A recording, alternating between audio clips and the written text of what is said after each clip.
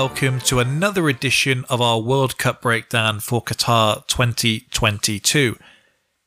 Belgium is the flavour of the day. I'm Luke Byron, joined as always by Tom Kennett. This was a late addition to our slate.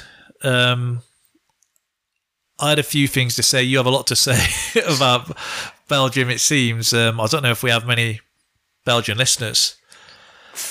I think we're big there. I think that's fair to say. In the Flemish region. This year, actually, the biggest growth we've had has been in Germany. So There you go, see? there you go. All the Bayern Munich coverage we did. Or maybe it was my Leverkusen mentions.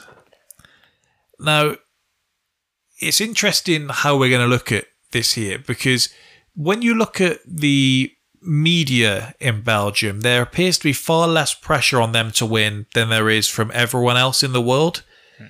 Liverpool, the whole time they're doing the title chase with City, and look, I may be using the same thing. Anytime you drop points, basically, it's like, well, look at them. How are we supposed to be competing with that? And with Belgium, they just constantly quote the populations of the nations that they're competing with, and like, we shouldn't be competing with these. We have no right. This is little old Belgium. We should have been rightly celebrated for finishing third, and now you're saying we need to win this. Martinez has come out and said there is pressure because this isn't like we've had a major refresh, and I guess is something that you'll point out. So the same players here are the same players that are kind of haunted by the Wales defeat and the Italy defeat, which we'll get onto. I was looking for some interesting facts about Belgium, and probably a good thing to have for a country when, if you search weird facts, fun facts, probably the less that you can find of them, the better. A bit more straight-laced. Like, if you Google that for us, Oh, God. and I mean, some of the most normal ones you have is that it's legal for a pregnant woman to piss in a policeman's hat. Now it's like the reign of the prime ministers, and this bloke's now gone into I'm a celebrity, and so on and so on. Yeah, blimey. Mostly Belgian waffles, Belgian chocolate, Belgian beer. Nice. I didn't know French fries are actually Belgian fries. The Feel French cheated. just started calling them Feel French cheated. fries. They stole fries and they stole Stella. Like, Belgian fries are their national dish, and it's basically just loaded fries. Like, it's French lovely. fries, and they excellent. claim they have the perfect balance of crisp outer coating, soft potato in the middle. You get me hungry now. A couple of other things though. Three famous Belgian comics, Tintin, the Smurfs, and Lucky Luke, were all created in Belgium. Asterix and Obelix were also created there. I don't know if you read those when you were younger. I thought that was French as well. Jeez. I love them. Maybe. Well, I read Asterix, so I assume there isn't a separate one, unless they just completely nicked it. You're probably right. No, that's probably right. The Belgian divorce rate is the highest in Western Europe. See, it's not all good news, lads. Well, too many people getting in on the chocolate and the beer, and it's just too much. The beer's too good. He's come home and get out of here. I don't know if you've ever continued with The Sopranos. Like, there's a Slow progress. there's a very minor storyline in one of the later seasons of this guy who has a fat wife, and he wants her to get fitter for her because she always complains about being big, but then some of the other guys are insulting her, and he finds out, and it's the whole Sopranos thing of, look, he disrespected me, this can't stand. Yeah. But I have just this image of all of these divorces. He goes out one day and he comes back and she's just eating all his chocolate down while she's in the washing machine. I'm just, if this is what's happening in Belgium, all these divorces, the chocolate. Must be a ridiculously high divorce rate. If bear in mind, what is it? Ours is 50%, I think, is it? So it's brutal. The Belgian national symbol is a peeing boy. That seems odd. He was naked in most variations, and now they just chuck different outfits on him. Woke culture, eh? But there's all these just fountains of just this kid pissing. Jeez. Belgians are accredited with inventing the body mass index, BMI. Okay. So they're responsible for the Wii Fit, and thousands of kids worldwide thinking they have a new games console just to step on it and being told they're obese.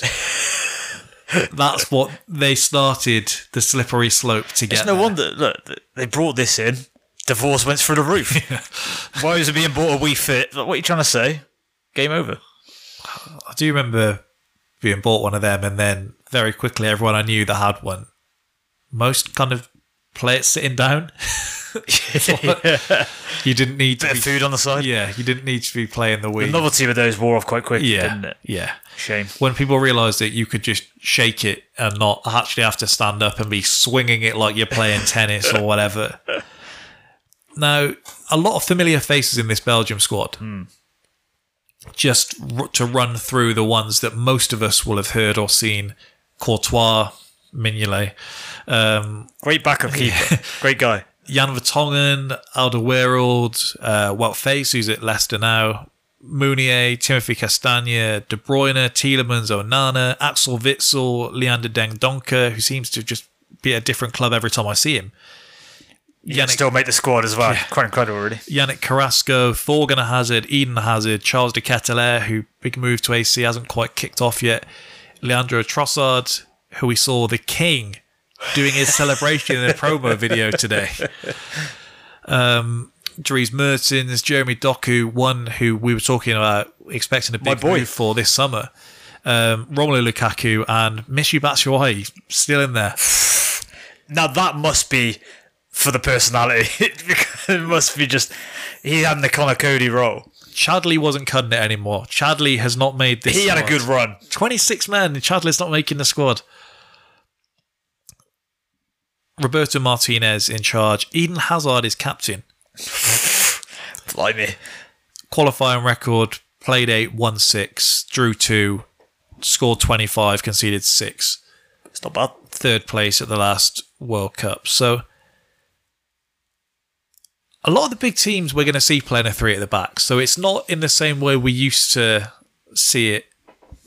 And, well, the outliers now, we're seeing less play 4, particularly in international football, where we realised just to not go in expecting a fast pace, free-flowing football.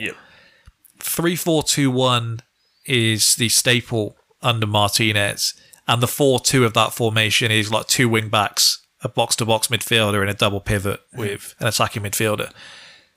Witsel, we know, is going to be that guy kind of holding the team together. De Bruyne and Hazard are going to be behind the striker. Carrasco is going to be at wing-back, probably Meunier on the other side, Courtois in goal, and then a couple of the older lads in defence. In between during their pension, Toby and Jan will be playing ball. I get, for all the uncertainty as to how they may do, one thing they do guarantee is goals. They've scored in all but 2 of their competitive games under Martinez since he came in 2016. One of those was against France in the World Cup semi-final, and the other was in the Nations League this September against the Netherlands. So, to describe it simply, they have like 4 or 5 flared attacking players beyond the big man up top, and then what they hope is a resolute defence. Yeah, when you've got a player like De Bruyne there, you should be able to create chances, shouldn't you? It's going to be interesting to see how Hazard looks. Obviously, bearing in mind, not exactly getting game time at Madrid. No. How will he look for them? How much can he play? And then, like, tactically for Lukaku, that fits his style pretty much perfectly. He's got width constantly bombing down, and they either fizz it into his feet or they put it across the box. But ideally, he says the reason he enjoys playing with them is everything is catered towards a one-touch finish. He doesn't have to do much else than put it in the back of the net. For the best for him, bless him. Yeah. The weakness then, as we said, is the age of the squad. Many of these, as we said, have been part of previous failures. Belgium were the oldest team at Euro 2020, and their starting 11 in the round of 16 winning against Portugal on an average age of over 30. The back 3 that year was 101 years old combined. It's pretty much the same back 3. Yeah. And Lukaku has a lack of minutes coming into the Euros by the fact that he's been nursing a thigh injury. He's not started a game since August. Yeah, not exactly flying. It's going to be interesting in a lot of these groups because it's never easy, but some teams have the luxury where they can almost warm into it. When you've got Croatia, Canada in there, they can't really afford to do that and kind of rest players on the way in. They really need everyone firing from the get-go. Yeah, because as much as you say about a lack of expectations back home, I still think if you get off to a bad start, there's... Yeah. I mean, they're obviously going to be expecting to get out of the group, but I think some of the thing about... When I was reading about the Belgian sort of press is that there's kind of a feeling that this generation has missed the boat. And so as a result, you've probably got some sort of, I guess... apathy about it, sort of thinking, wow, we've missed our chance now. But that doesn't mean they won't get very angry if you do underperform still. I think all it takes is getting out of the group and looking good. I think expectations can quite quickly raise again. As much as they may not be as mental as our press, I think it's quite quickly you can sort of change your mind again. Well, I felt even in this country, and I think Jamie Carragher wrote a big piece on it, and you spoke about it actually with the main thing that Southgate had going in his favour was goodwill. And the difference of people were somewhat jokingly doing the It's Coming Home thing last tournament to the point where it was draining by the end of it. But there was a lot of just good favour, like people who weren't generally interested in football, even if it was the national team, were getting involved to be a part of something. And you look this time around and it's kind of, well, we didn't win that final. Everyone's told me we're worse now, so why would I be interested? Yeah, it's almost like you've got to win people back over, isn't it? Which is very fickle. But and then you add that in with the feeling towards this tournament already, and there may be a thing of people just get me back to... Yeah, I was reading the thing as well with regards to Martinez, that supposedly he's sort of struggled to sort of create a connection between himself and Belgium as a whole. But then on the same article, they were saying about how much he's gone into sort of like coaching in there and at all levels of the Belgian Federation, that he's had an influence, and a lot of the players have started doing coaching badges via Martinez as well.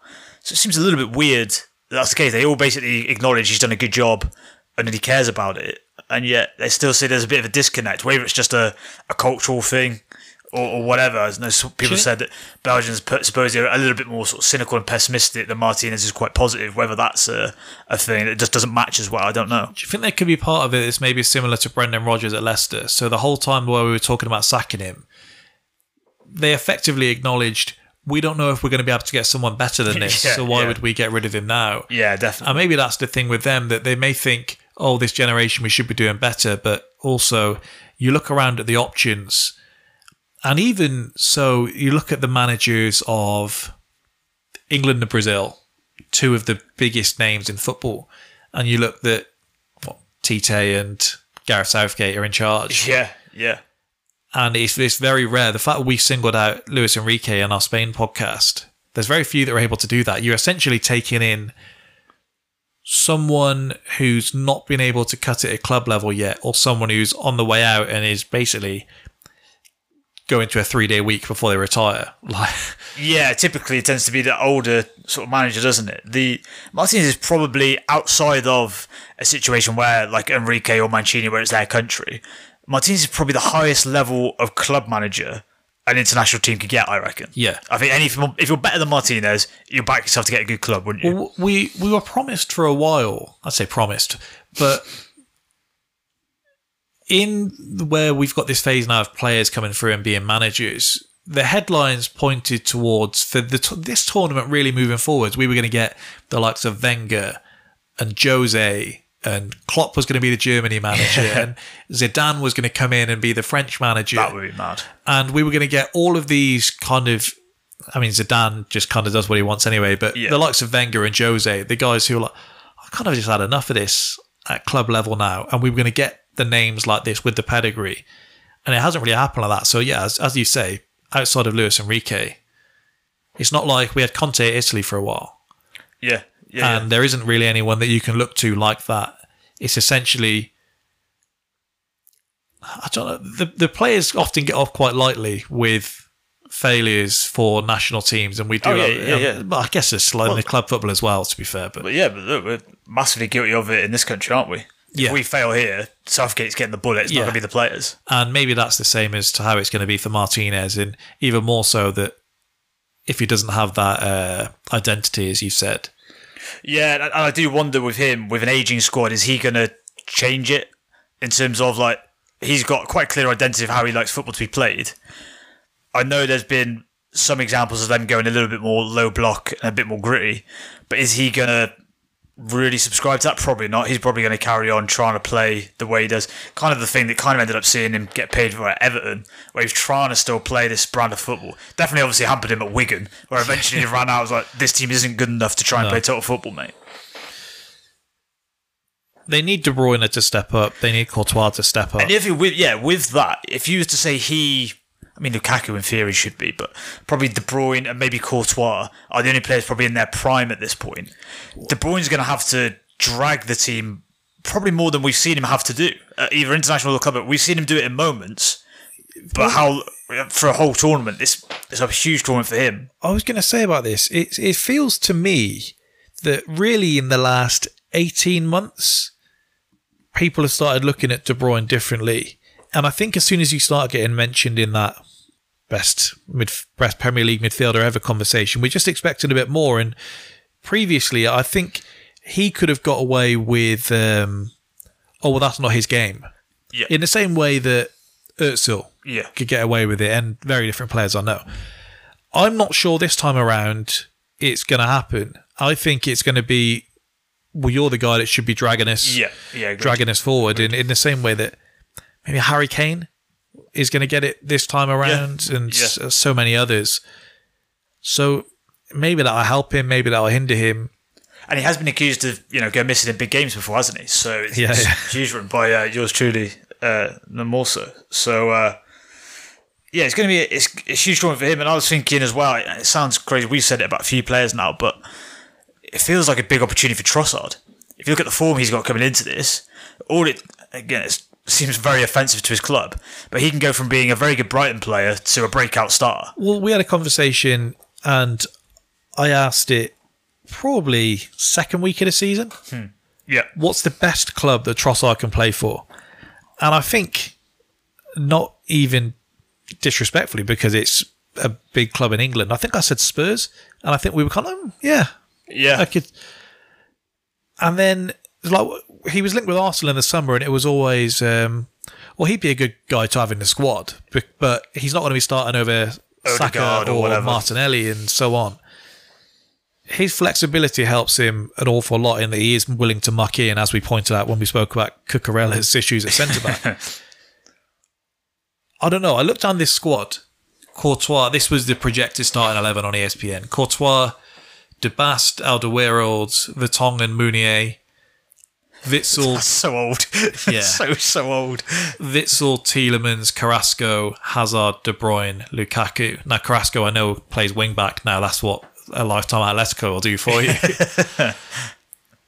But, that's as good an international 11 as you're going to see. And I thought this, reflecting on our own when I was looking at the Portugal one when we did that, there's a lot of teams actually better than we're giving them credit for. Agreed.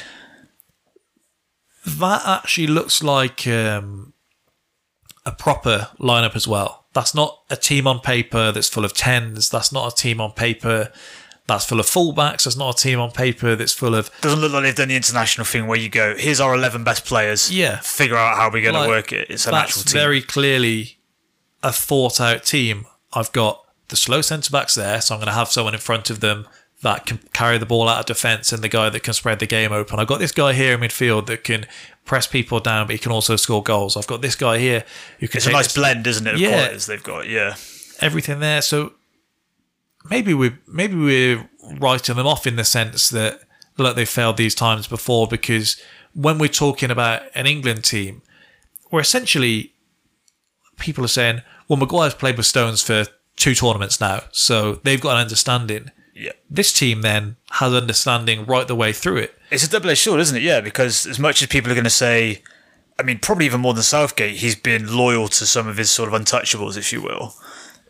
There is something to that loyalty, there's something to that togetherness of this team that is hard to replicate with most international teams that they're gonna have. It's just whether are they a bit jaded, or are they going to say that these past failures are going to inspire us? Yeah, looking at the new names in there, you've got Face, Onana, De Ketelaere, and Doku. Because even the rest of the bench players, you're looking at... Even Doku's got experience from the last one, hasn't he? I mean, it's a really good player then. Essentially, I mean, he's not... But he's fresher, isn't he? He's not Mertens. Yes, yeah, exactly. He's not... I guess Castagne's probably somewhere in the middle, but he's not Dendoncker. And there was that spell in the years where they started just throwing the ball to Doku. It was like, let him go and beat a man. And I will be curious to see if they do have a game where it ends up going like that again, because he's an exciting player to watch in that sense. And let's face it as well, if you mentioned Onana, if they're in a situation where 20 minutes to go, you need more legs in midfield, getting Onana on, it's going to be an absolute nightmare for whoever's playing.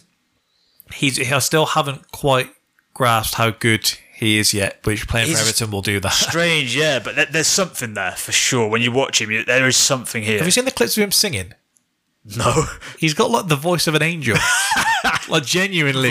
Like was it like an initiation song and suddenly he's got like this incredible their page voice? Must have heard it and they're just recording TikToks of him singing and just him laughing about how good he is at singing. Just one of those people that's just annoyingly good at everything. Fantastic. How far are you tipping them to go? I mean... Well, the concern here is if they top the group, they get second from the Spain-Germany group, don't they? So that's a tough gig. Either Spain or Germany in the last 16, it looks like, and then potentially Brazil or Portugal in the quarterfinals. That's tough. I think they'd probably be the favourites against Spain. I think they'd probably be the favourites against Germany with the bookies. So I think a quarterfinals exit is probably a fair prediction. It's just whether you think what can go wrong will go wrong for them. And I think they score enough goals that I think they're going to be okay. I think I'll tip them to go out last 16 on the basis that I don't like that lack of game time for Lukaku. No. I think that's a big concern. Yeah, this was on the basis for me that the time off helped him. Him and Hazard are both going to be... in bits, so I don't think I'm not going to bat them to go too far. We'll have to wait and see, but they're certainly going to be an interesting team to watch. Yeah. Everyone will be watching their games, won't they? Yeah.